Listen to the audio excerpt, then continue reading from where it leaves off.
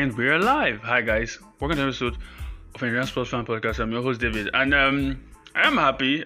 For obvious reasons. When you win a game like that, the excitement or the happiness comes with relief, and that's what makes it a little much sweeter. Because you start the match feeling, oh my God, are we out? You spend portions of the game feeling like you're already out, and then not just the fact that you go down, but the fact that the pressure is so high and the opponent are piling on the pressure and they are clearly in control in the ascendancy. It looks like they win the match, and then you just steal victory from the jaws of defeat. It feels good, or the jaws of being knocked out, whichever way you want to look at it.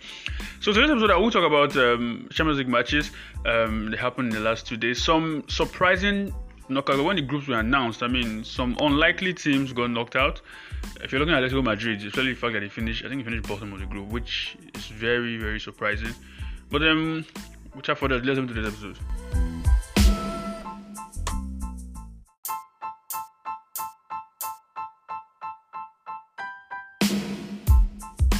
And we start with Porto versus Atletico Madrid. Porto winning this game 2-1. It's quite surprising that Porto actually ended up beating Atletico Madrid, because I looked at it this way, right? When it was announced, I was like, okay, Atletico Madrid, Porto, Leverkusen, Club Brugge. I was like, okay, fine. I expect Atletico Madrid and Porto to qualify to Atletico Madrid to top the group. Surprisingly, it didn't happen, and the manner with which they ended the competition, finishing bottom of the group was a shock with 5 points. It was surprising because Leverkusen ended up going to the Europa League though, but it was surprising because Atletico Madrid on paper are easily better than every team in this group. On paper, they should be better defensively. Maybe not offensively. They should be better also. Quality of players they have on the pitch, and so they should. But I was just surprised with how they just couldn't deliver in this competition. They just couldn't do anything. They just winning just one game, losing 3 and drawing 2. They even lost the last game against Porto, which is this one. And the next game here, Leverkusen versus Bruges, Club Brugge. They qualified very early. I think they won their first 3 matches, first 3 or 4 matches. So then they kept clean sheets. In the first 4 games they kept clean sheets. I think they drew their last game near. They won the first 3, which was 3 points, if I'm not mistaken. They won 3 and then they drew some games, but it was a good competition. I didn't really expect Club Brugge to actually. I didn't really expect them to even finish second in this group, but it was good. It's good to see the underdogs, finding a way out and winning, qualifying. I like an underdog story. And the next one here is Liverpool versus Napoli. Now this was the game of that group. I don't think this match would have decided who was going to top the group anyways, because head to head and the goal difference wise, Napoli were already ahead. Maybe they would have to win more because Napoli won the first game 4-1. So head to head, Liverpool would have to better that result to even top this group. And it's Napoli, it's really a tall order. But Napoli had some goals disallowed, but eventually Liverpool ended up winning. I think a header from one that crossed the line, then I think it was given later. And the next one was from this guy, their striker, what's his name? Darwin Núñez.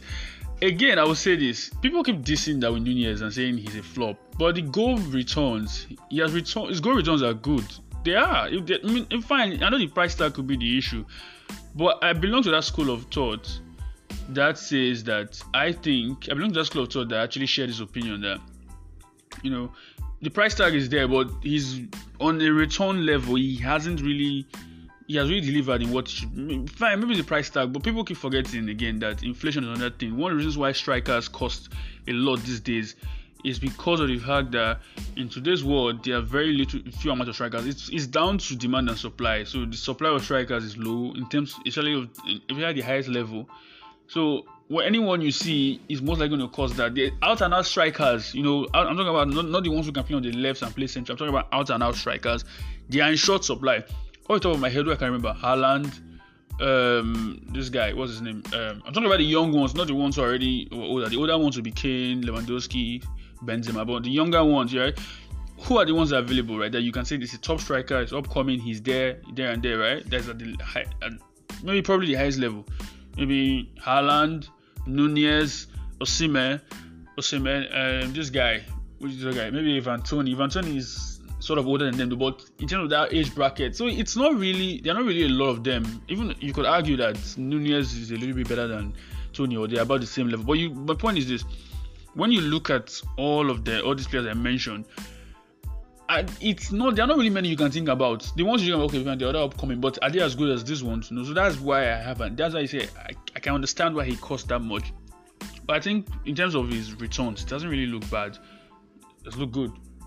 And the next one here was Rangers. Now Rangers ending this competition with 0 wins and losing all 6 matches. I mean, they considered a whooping. They considered a whooping 22 goals, a goal difference of -20, bro.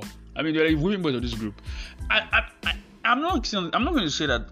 To be fair, I'm not going to say I expected Rangers to actually beat anybody in this group. To be fair, the other 3 were just clearly better than them. The people that qualified, the teams that qualified are the teams that I expected to qualify. Napoli and Liverpool. I sort of expected them because I mean, it's not really a group of death as people are trying to claim. It was just a group that the way it ended the way people expected it to end. Maybe not in the order. I'm talking about the first and second, but eventually it ended the way people expected the group to end. And the best 2 teams ended up qualifying. The 3rd best team was the Europa League, and the worst team finished bottom and went back home. And the next one here is Bayern Munich versus Inter. Now, Bayern Munich winning this group comfortably, it's not a surprise if I'm being honest with you. It's not a surprise because when the group was announced, everyone was like, yeah, these guys get maximum of the group. 18 points, 6 out of 6, 100% record. I think they're the only team who got that 100% record in the group. Then the beat Inter Milan 2-0. Quite a routine victory. Then Barcelona beating Pilsen 4-2. These are guys also the whooping boys of the group. I mean, they conceded 24 goals. Wow, I was thinking Rangers were worse. I mean, these guys they were worse. But it's not. You should not really be surprised that I expected at least the Scottish league is a lot better than the Czech league, right? So it's not like you should. It's not like it's maybe not a lot better, but it's better. At least you expect that this should not be the case for them. But I was just surprised that this was the case. And the next, that was Barcelona going to Europa League, Bayern Munich winning it, and Inter Milan qualifying second. I won't lie, this is not the order I expected. I expected it to be Barcelona. Okay, let me put it this way. I expected the winner to be Bayern Munich, but I did not. I said the second. I believe that the second spot would be between Inter Milan and Barcelona. I did not expect Inter to be the ones to get the second spot because if you look at the sum Barcelona had with the players they brought in and the quality they brought in, I was like, I think they would have enough to finish second. But I was just surprised that they just didn't have enough. They just got 7 points, losing 3 matches, winning 2, drawing 1.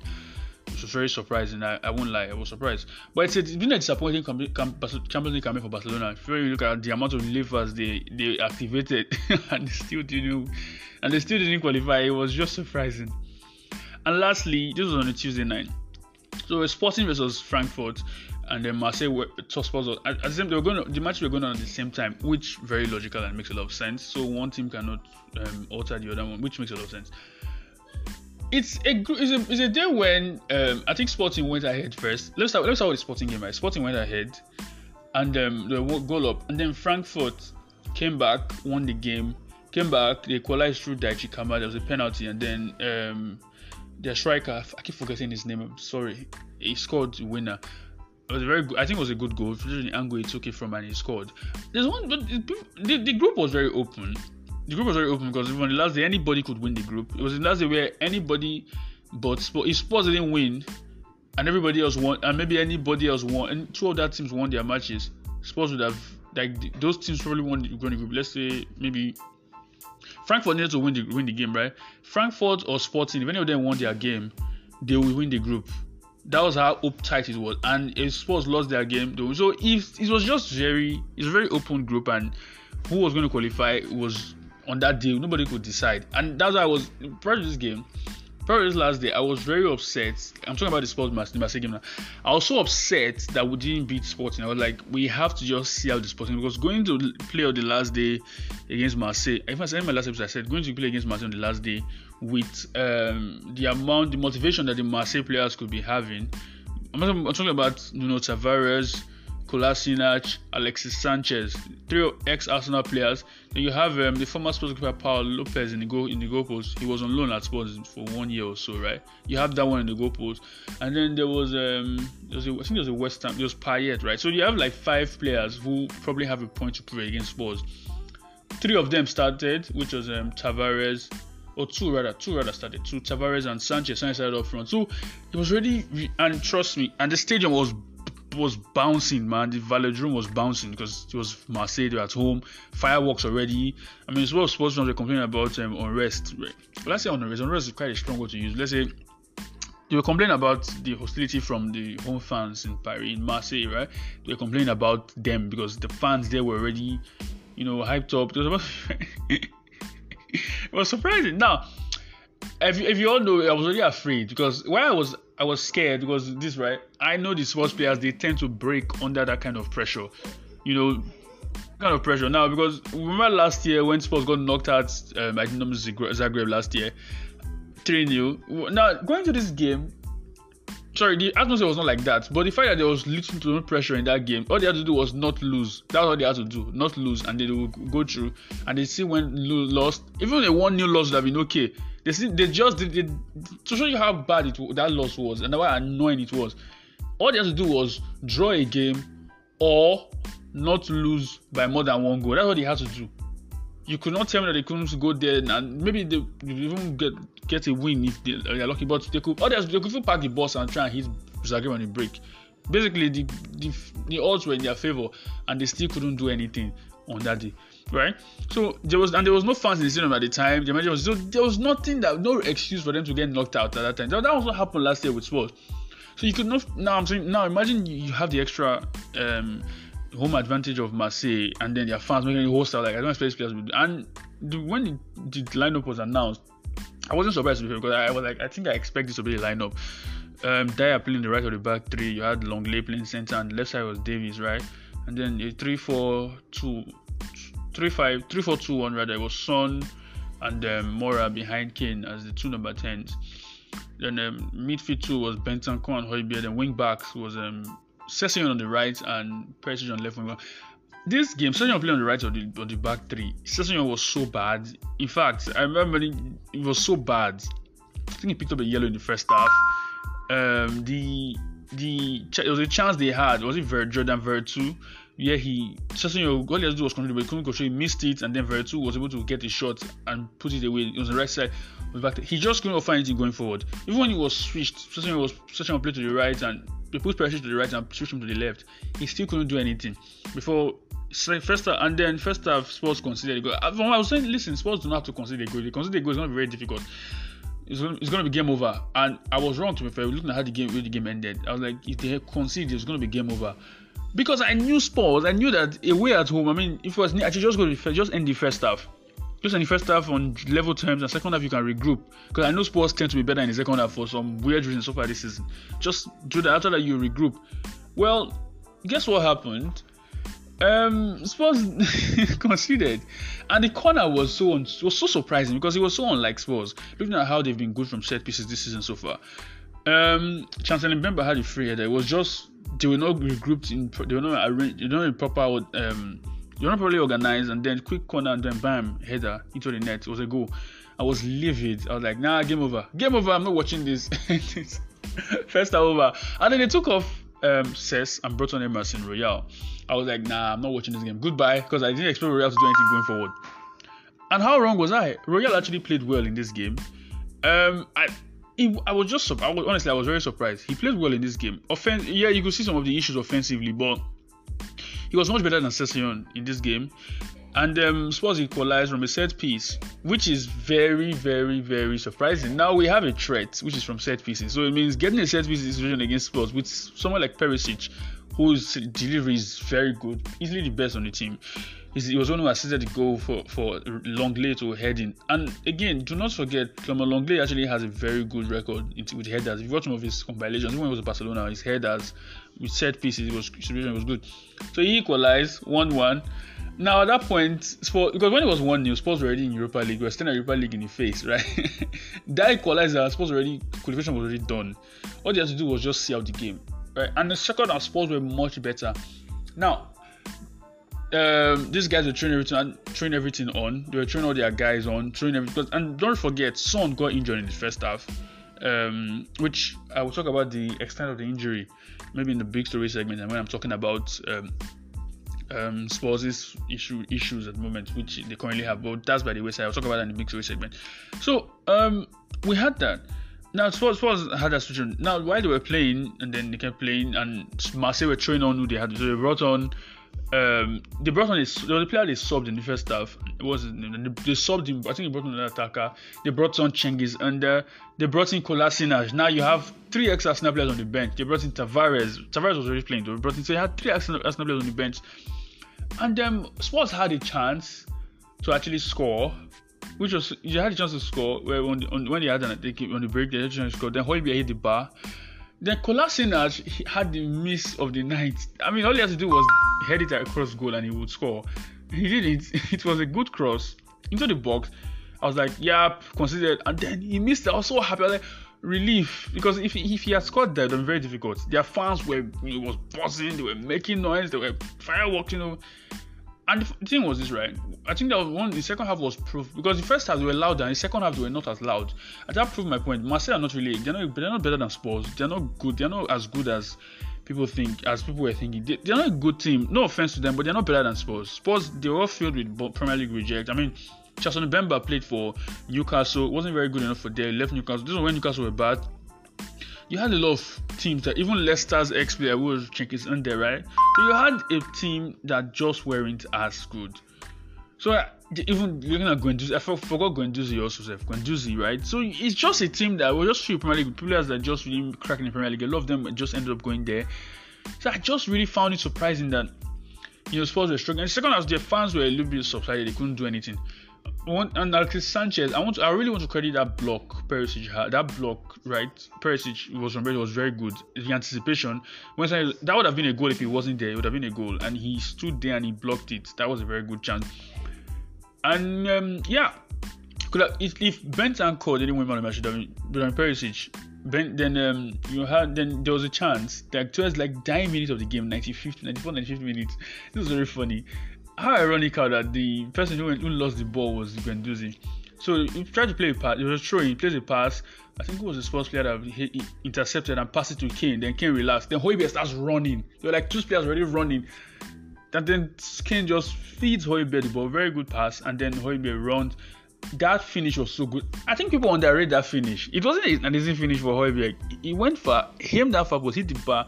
At that point, it's game over. 2-1. Game over. Game over. I was watching the game, I was livid. The first half, I was angry at them, I was ranting the way they played in the first half. Second half, because they had no shot on target, they didn't even enter the box in the first half. I was so angry, I was livid, I was ranting. I was like, I was not going to watch the second half. And then when they equalized, I was like, okay, maybe I have to watch. Maybe they look a lot better now. That was when it was in, right? And then second half comes along. I was watching it.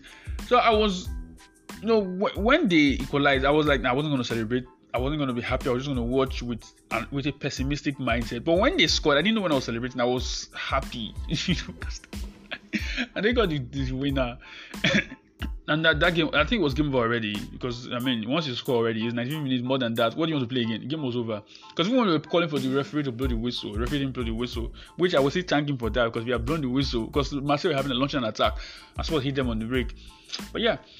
So Spurs won this group, and it was very important that Spurs won this group, because they had to avoid some other big teams. I'm sorry, winning a group is safer for you to avoid a lot of dangerous teams. Let's be real here.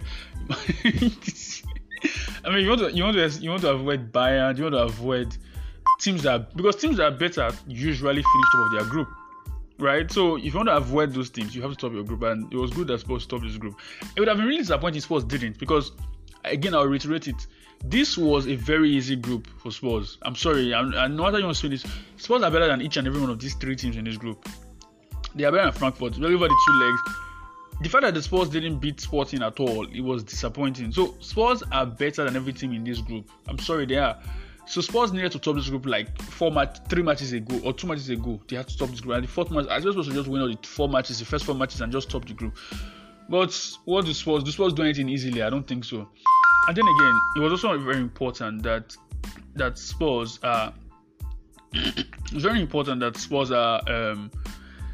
Stopping the group was very important. So nothing much to say here. But this new ability to come back from behind, from a go down, or to come back from deficit in a difficult situation from Spurs, I do like it. I think it will be very important in the long run. I do like it and also the ability to score from set piece situations. Again, it's what makes Spurs very dangerous, right? It makes them very dangerous in situations like this. So I do like that Spurs are very dangerous. I mean, over the weekend, scored 2 from set pieces, right? Makes Spurs very dangerous. And people say the Spurs are lucky, but you can't call this luck anymore. If it's happening over and over and over and over again, it's not really luck. Because this is not in this year alone, I think they've had how many late goals or late winners or late points that they snatched in the games. Spurs have had this on more than one occasion. So I don't really know if we can really call it Spurs being late. I don't know if we're going to say it's lucky, but people can say what they want to say. But it's just something that you have to be very aware of, that till you kill them, they are not down. Even when 2 goes down, they're not down. But I like the fact that they're able to get these 2 matches, and I hope that it will give them a new kind of mentality, which is what we've been hoping for a long time. If you get that kind of mentality where, okay, they have to just believe that you can dig in. And maybe also the fitness could come in, because I remember in the summer, they were ran into the ground, and then when the game season starts, it probably could be why they're having a lot of these late games, late runs, late goals, late, what I'm saying, right? So that could be the reason. We'll see though. We'll see about that though. But that's fine. That's my take on that game. So that's the end of this group. So let's go to the next group here, which was on Wednesday night, or yesterday. Now Spurs had to win that group to avoid Real Madrid, because if Real Madrid had topped that group, there would have been a chance, right? So Spurs on this, like I said, topping that group again, and PSG. So Spurs had to win this group, and win the group they did. Real Madrid won their game against Celtic 5-1.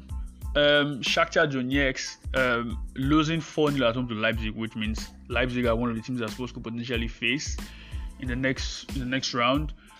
So Real Madrid topping that group, Leipzig following in the second position, and then Chelsea versus Dinamo Zagreb. Chelsea winning their last game 2-1, and Milan winning their game 4-0 against Salzburg.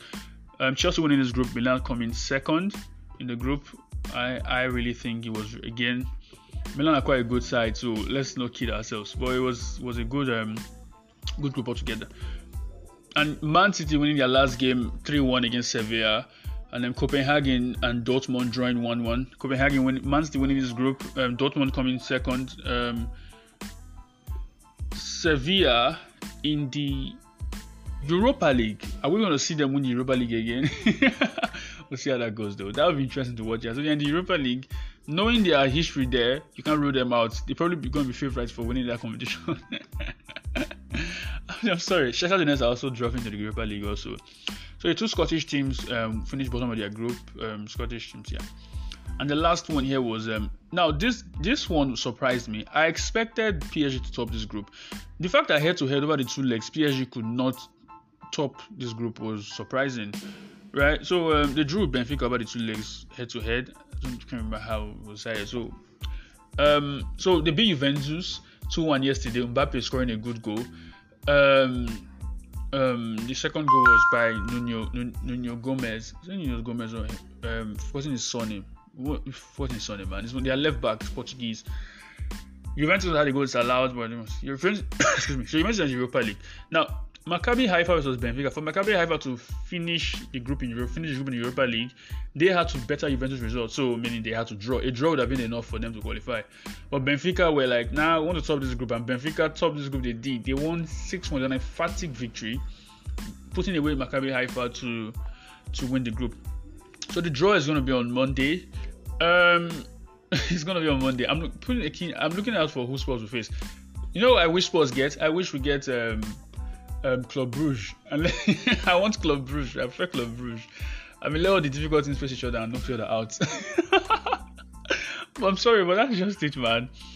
But so that's the end of the roundup. It's a quick one, and I'll go into the big story segment, and then we'll talk about which is the Spurs injury situation. So I'll see you on that part of the show.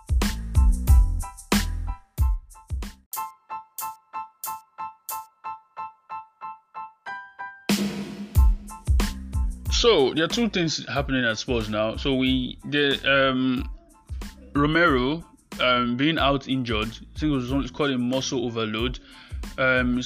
So he's out for 10 days and so he'll be back in 10 days, which is conveniently just in time for Argentina's first game in the World Cup. How convenient. How convenient. Well, listen, if you tell the sports fan this and then you are telling them to get upset, you are kidding yourself, okay? First of all, if you look at Bentancur is a very key player for his national team, right? I mean, Valverde for Real Madrid, don't forget he scored again yesterday, which, I mean, Valverde is in terms of the players right now that I really I'm a huge fan of in terms of how they play, in terms of what they do, right? Not when I mean fan, I mean like how they play, how the application of the game and everything. Players that I really like watching. Valverde is one of them, right? In terms of players. So he scored in that game. Now him, Bentancur, I think Ugarte, they're like their midfield trio, if I'm not mistaken. I've not watched a lot of Uruguay games, so I'll be trying to look out for them in this World Cup. So they are amongst the people that he's among their key players in the squad. The fact that he was stressing, he was scared of a hamstring. I don't know if he was faking it against Marseille, but it was one of those things where he was pulling his hamstring at some point. So it was worrying, but he's fine. Now to see this on Romero, a lot of fans are going to be angry. And listen, I'll say from two sides. People who are upset say, now let's say people are giving the benefit of the doubt. Let's say he has muscle overload, trying to shave himself. Okay, fine. Let's assume that's the case. From the other side, people who are upset, which I belong to that camp, of people who are actually upset. First of all, this is the same guy who, when he was ruled out in the game against Chelsea, I remember the game against Chelsea when there was an injury. What was it called? An infraction. It was called an infraction. One of those medical jargons that was used for the injury. He said he had like an infraction or something like that, and then as a goal reported that he's going to be 3 weeks out. 3 weeks out, right? He came back on Twitter. I was an assistant. What's his name? Argentine journalist at Gaston. I can't remember his full name. He came out and said, "No, it's just 10 days. It's gonna be out for just 10 days." So meaning people were expecting that he'll be back for a game against Nottingham Forest in time. Well, didn't happen. Because he was not meaning that he was trying to play. He was trying to get himself to play. Conte was like, "We're not going to risk him." He was trying to get himself to play. This is somebody who was trying to play. He was trying to get himself to play, trying to play by all means, another. So this is if you are the same guy who said that time, how come now a muscle overload that doesn't sound obvious? Maybe it's serious, but compared to a lot of injuries that we've seen, and compared to the one we saw, and if you felt like you were willing to play at that time, how come you are not willing to play this time? And his compatriot Martinez is still playing for Manchester United, is still putting himself, getting stuck in. The World Cup is getting closer. His application is sort of reduced. And look at the last game, last weekend also against Bournemouth, right? In midweek, he played. Then in this game also, he didn't play that one. I think this comes back to Spurs. I said this once. I said, if Spurs had a really good squad where you had multiple centre-backs that are at the top of their game, he will not dare do this because because your playing spot is not guaranteed. If your playing spot is guaranteed, the way you move is different. Let's say at Real Madrid, would you really expect that someone like Valverde is saying he's trying to ensure he doesn't get injured for the World Cup, so he's trying to, come on, man. There's no way in hell that will happen. He would really say, okay, fine. He would not even try that because when your sport is not sick, and this is the thing again. Back when fans say Spurs should sign a top centre back, it's not even just because of the fact that him not getting it. So it's the fact that he is not available. Spurs will have to rely on centre back. If you look at the games that are coming thick and fast for Spurs at the moment, it's not really a good thing that Spurs should be facing this amount of games during this kind of situation. And also, speaking of Spurs, they are thin in the back, right? So I don't want to see Sanchez play, but the fact that he's likely to play is worrying. Now that's by the wayside. Speaking of Spurs, with the injury situation they have, so Son is currently out. He has an injury. I think he's going to have a surgery to his eye, right? That hit he took from Mbemba, sorry. It wasn't an easy. It looked easy, but it wasn't. I mean, the hit was the end of the game, so it was so. First of all, he's ruled out of the game against Liverpool on Saturday because of concussion protocol, 6 days out. The fact that it was confirmed that it was going to be surgery this morning means that it's confirmed that he's going to be ruled out. Now, how many weeks is going to be out? So maybe he's going to wear a mask even if he plays. But I think we should just take our minds off Son playing till the World Cup starts in the end of this month, which I'm not really. It's very disappointing. Now, which comes back to the point I made again in the summer and why I gave him 5.10. One more attacker was all we needed, right? And Spurs didn't. Now, Spurs only have 3 attackers fit: Lucas Moura, Kane, and Bryan Hill. So if you're going to play a 3-4-2-1 system this weekend, you're going to be these guys playing behind Kane. there's no Spurs fan that is very confident of the goal returns of these other two individuals. So you have Richarlison out, you have Kulusevski out till after the World Cup. They're out. They're coming back next year till after the World Cup, right?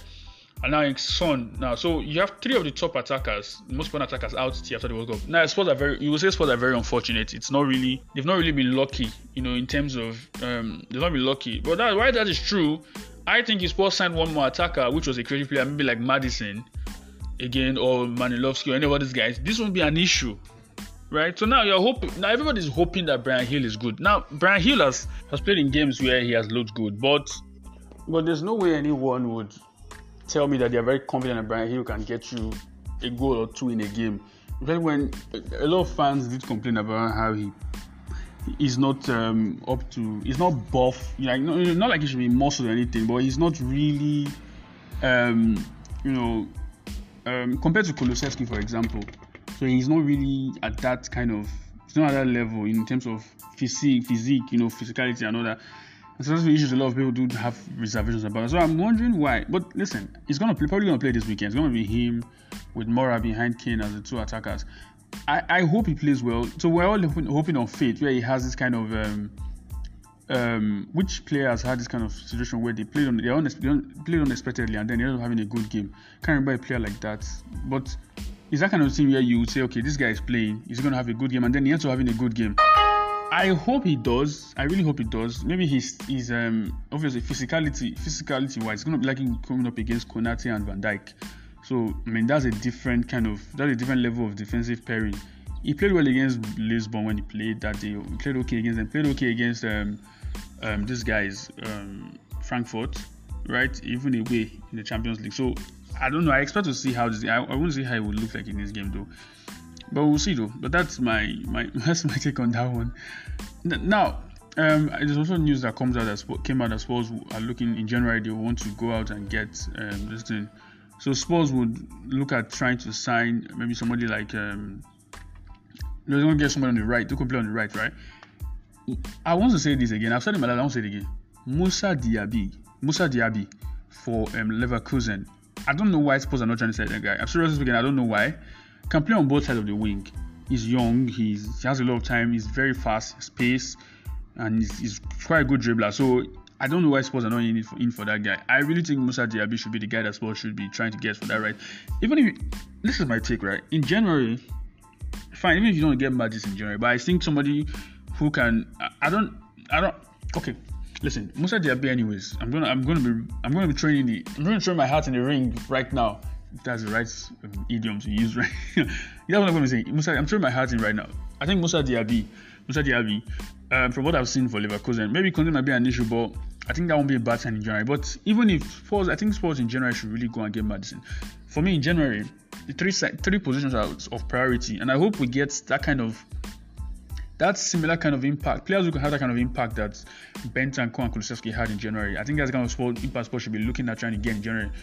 Because in January, you're probably going to look at, okay, fine, you're going to be getting Richarlison, you're going to be getting Kulusevski back, you're going to be getting Son back, right? You're going to be getting these three guys back. One more creative player, one more. I'm looking at saying Spurs should try to sign Maddison in January. I don't know why. I don't know, pay what they want. I would argue that a lot of if I could argue that Lloris as a goalkeeper, maybe he's not at that level, right? I wouldn't mind if Spurs sign maybe Diogo Costa in January as goalkeeper, right? I wouldn't mind the Porto goalkeeper, but I can understand if that doesn't happen. Maybe they can pause and wait till the summer. I can understand, but one of the reasons why Lloris tends to face a lot of shots is because offensively Spurs are not doing enough. Because if you're occupying your opponent to defending against you, they won't really have a lot of time to really oppose. For example, if you go back to the days when Poch was at Spurs, a lot of the reasons why Spurs had that kind of good defensive record and the clean sheets they were having was how much we're controlling games, right? So if you control the game so well, your opponent don't really have a lot of ammo to hit you with. Those kind of last minute scares, they don't really have that ammo to hit you with. And that's why I said Spurs have to make sure. In January, I think someone like Maddison, then a top centre back in January, that one is non-negotiable. If you can get somebody in centre back who's a top centre back in January, left-sided centre back, get him in January, I think that will be very fine.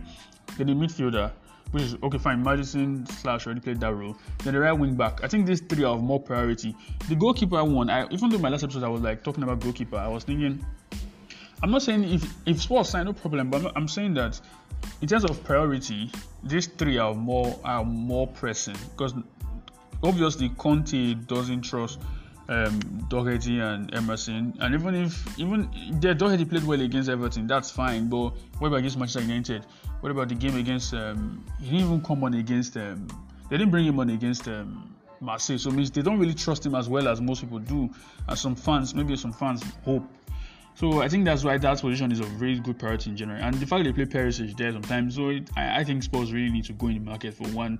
The left wing back one, I don't think it's more very pressing, because certainly you can have a good game here and there once in a while, but you can have a good game once in a while here and there. But you have this guy, what's his name? Right wing back position, I think that's it. The Perisic also then fold Joji comes, so it's not really as pressing. But that's my take.